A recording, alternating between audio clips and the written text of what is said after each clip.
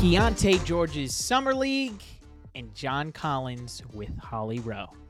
This is Roundball Roundup on UtahJazz.com, live from Las Vegas.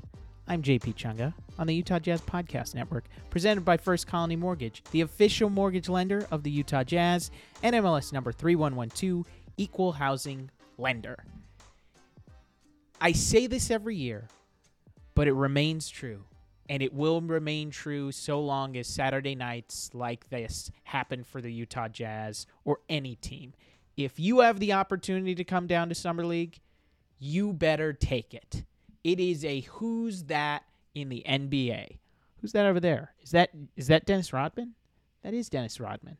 Who's that over there? Is that Paolo? That is Paolo. It is a who's who. And in the Jazz-Clippers game on Summer League, it was a who's who because the logo was sitting courtside and was going back and forth with Keyonte George. And it starts there. Keyonte George, what a start to Summer League in Las Vegas. Building off what he did in Salt Lake, Summer League is where you go to buy hype. You go coming into these games wanting to believe in your player, and you're going to convince yourself that your team made the right draft selection. Love the fit. Good matchup player and scheme. But nights like last night are the reason why you buy into the hype. On the other end, if you're making the other argument, player that has a bad Summer League game, it doesn't doom their career. Trae Young had an awful Salt Lake Summer League. He was terrible. People were looking up places for him to play in Lithuania on the internet. And he bounced back.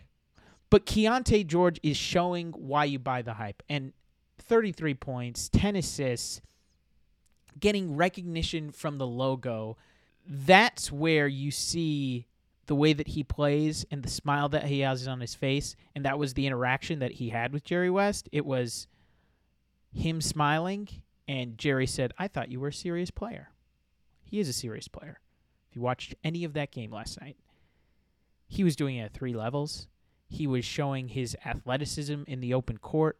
The alley-oop from Colby Ross, and shout out Colby Ross, who is on this Summer League squad and playing the point when it isn't Keyonte George. He's sharing the ball handling duties for this team. Shout out Colby Ross, Pepperdine's own. Colby Ross found Keyonte George in the alley-oop that sent the place into a frenzy. So Keyonte did it at the rim.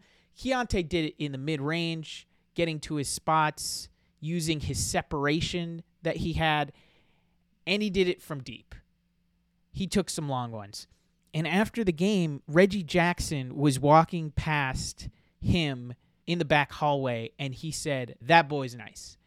And it's the only takeaway that you could have after that game. He is someone you can get behind, because the best question of the day happened to be from Ryan Miller, KSL. He asked Keyonte, the weaknesses or like the knocks in your draft were that you weren't athletic, were the turnovers, passing, being that. Last couple games, you've really shown that you've been knocking those down. And he has. Like, the last game of Summer League was so much better than his first game of Summer League in Salt Lake. First game, he showed a flash in the pan. That thread-the-needle pass to Luka Šamanić was really impressive, but it wasn't as good as his alley-oop to Ochai in Game 3. He settled in. And so Ryan asked that question, and not only does Keyonte take it on that, yeah, those weaknesses are the things that I'm trying to disprove, he shows his phone lock screen, and it is a draft profile of him where it's zoomed in strictly on the weaknesses. His lock screen, every day that he looks at, he's looking at it this morning, is weaknesses. 3-point consistency, shot selection, passing/turnovers. How could you not want to buy in on that? 5 stars, nice reviews. That's all I ask of you. Let others know that you're listening to the podcast. It's called Roundball Roundup. Before we get to John Collins, I wanted to do a little on Dame, because things have quieted down. You're here at Summer League hearing scuttlebutt, talking to everybody in the league about what might happen, what could happen with Dame. there was that interesting Woj piece about what is happening with the Trailblazers' leverage. And ultimately, I think this ends in Miami. But I clearly see everything you see, and that's that the Jazz should make an offer for Dame. Now, should they? I think it's a fascinating question because of the draft pick haul that the Jazz have over the last couple of trades that they've been able to accomplish. They did that so they could get in these conversations. And in the Woj piece, the Jazz called, but they didn't necessarily make a big offer. That's because, in my opinion, timelines don't match up. You trade for Dame, you're sacrificing one of these young guys. I'm sure they're watching Keyonte George, and Joe Cronin with Portland is asking about Keyonte George coming in a deal. But you would sacrifice one of these young guys. You'd have to add in one of the bigger contracts, and then you're going to be sacrificing all that depth from making this trade while also including the picks. So would you have more than 5 playoff players? Because the starting 5 would be awesome. You'd have Dame, Jordan Clarkson, Lowry, John Collins, Walker. That's a really good starting 5. That's not breakthrough, go to the final starting 5, in my opinion. But yeah, should they call? It would be a dereliction of duty by Justin Zanuck and Danny Ainge if they didn't at least explore the opportunity. Because why acquire all those picks? It's to get into conversations like that. They can do the Kevin Durant deal twice over because of how many picks that they have. So yeah, there's a call, but I don't think that Dame to Utah is ultimately the deal. And then final note before we get to John Collins, Paul Reed, B-Ball Paul. According to Shams, he signed an offer sheet with the Jazz. He's the ultimate flash player. He would be an immediate backup for Walker Kessler. This team needs a little steal. They need some backbone behind Walker. They traded away Damian Jones, so the depth at center needs some improvement. But Philly has till tonight at midnight to match that qualifying offer. He's a restricted free agent. He's not yet on the team yet, even though he signed the qualifying offer. We will know on the next podcast. That's when we can dive in fuller to what the depth chart is. Who'd you start? Get into that and more from Vegas. I love this place. And seriously, full endorsement. If you have the opportunity to come here, get on down here. Loads of fun. I'll be around for the Jazz's next 2 games, and we'll see what that brings. I got to head out for more bolognese. So let's get to John Collins. John was incredible to meet because he came up to me and said, "Hey, I've been watching the YouTube channel. So I caught a couple of your interviews on the podcast. I wanted to know what I was getting into." And I said, "Oh yeah, I was looking at a couple of YouTube clips of yourself." He's engaged. He knows what is going on. And I anticipate that he'll be on this podcast later on. I can't wait to have him on here because he's going to have an opportunity with a team that really values him after years on the trade block. His beyond basketball personality is that he likes soccer. And how could I not appreciate someone who's a footy head? He likes Chelsea FC. I anticipate we'll be talking about that when the Premier League gets started. So you'll enjoy it. I'll be back with more from Vegas. What's Keyonte's follow-up to this? How does he respond to the hype? I'll be able to see it here. Please enjoy the Hall of Famer Holly Rowe with John Collins on Roundball Roundup.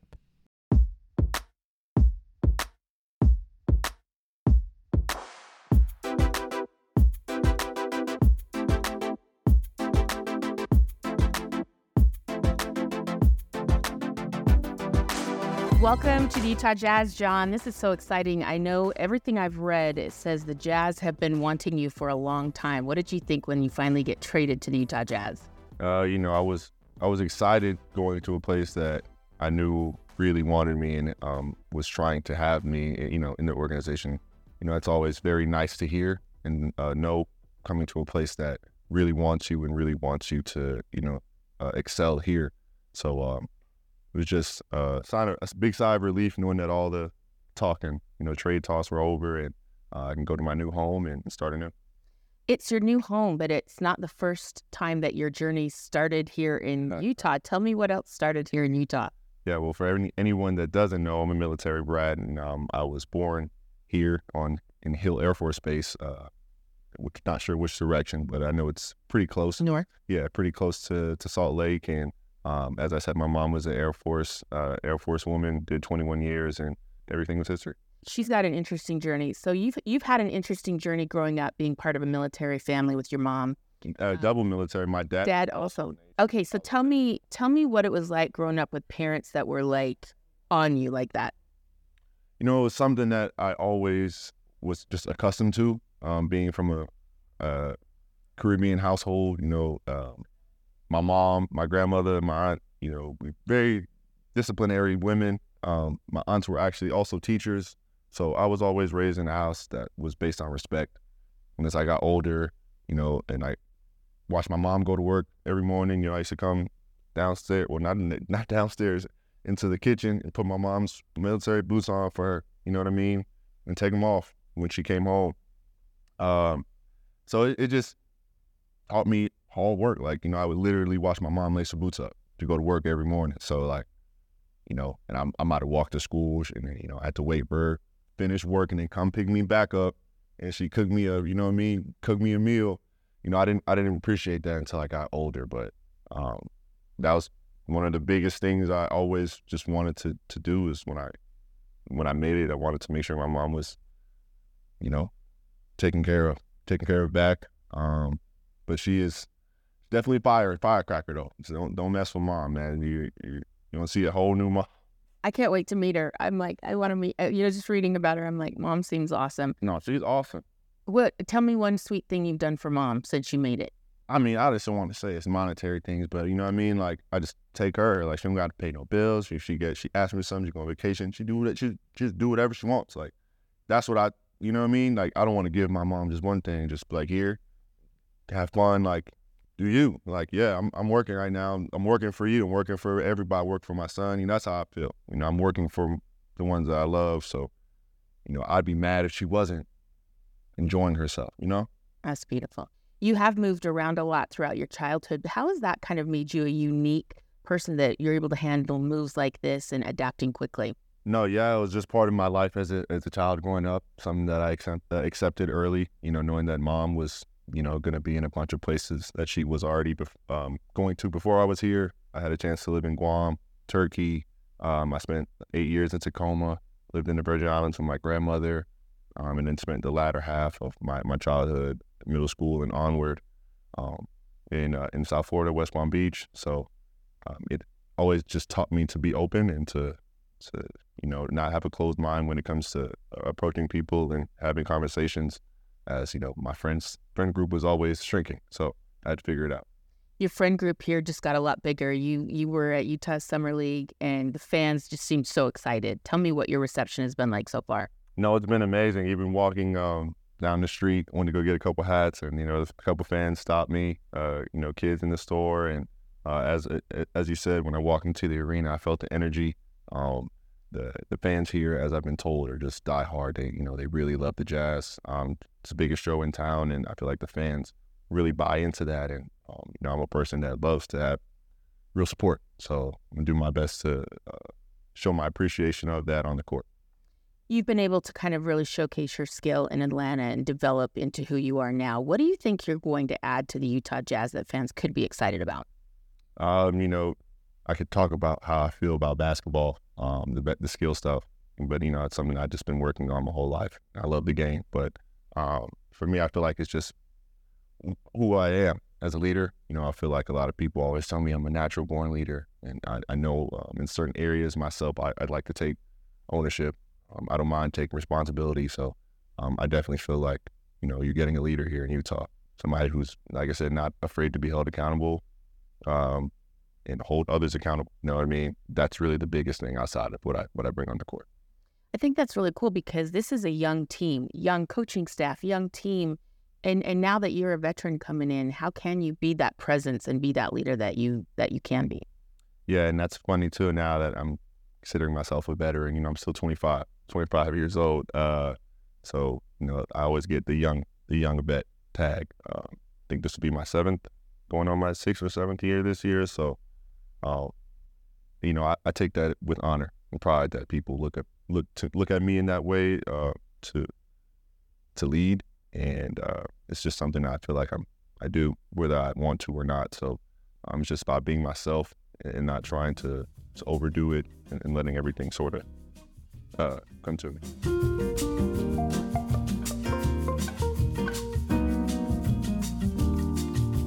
Now let me tell you about First Colony Mortgage.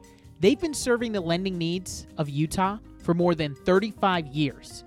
As a mortgage banker, First Colony Mortgage offers advantages over other lenders. Not only do they process mortgages, they also underwrite, fund, and close mortgage loans all in-house. Their expert team is ready to help you with your home financing needs. Just check them out. First Colony Mortgage, the official mortgage lender of the Utah Jazz.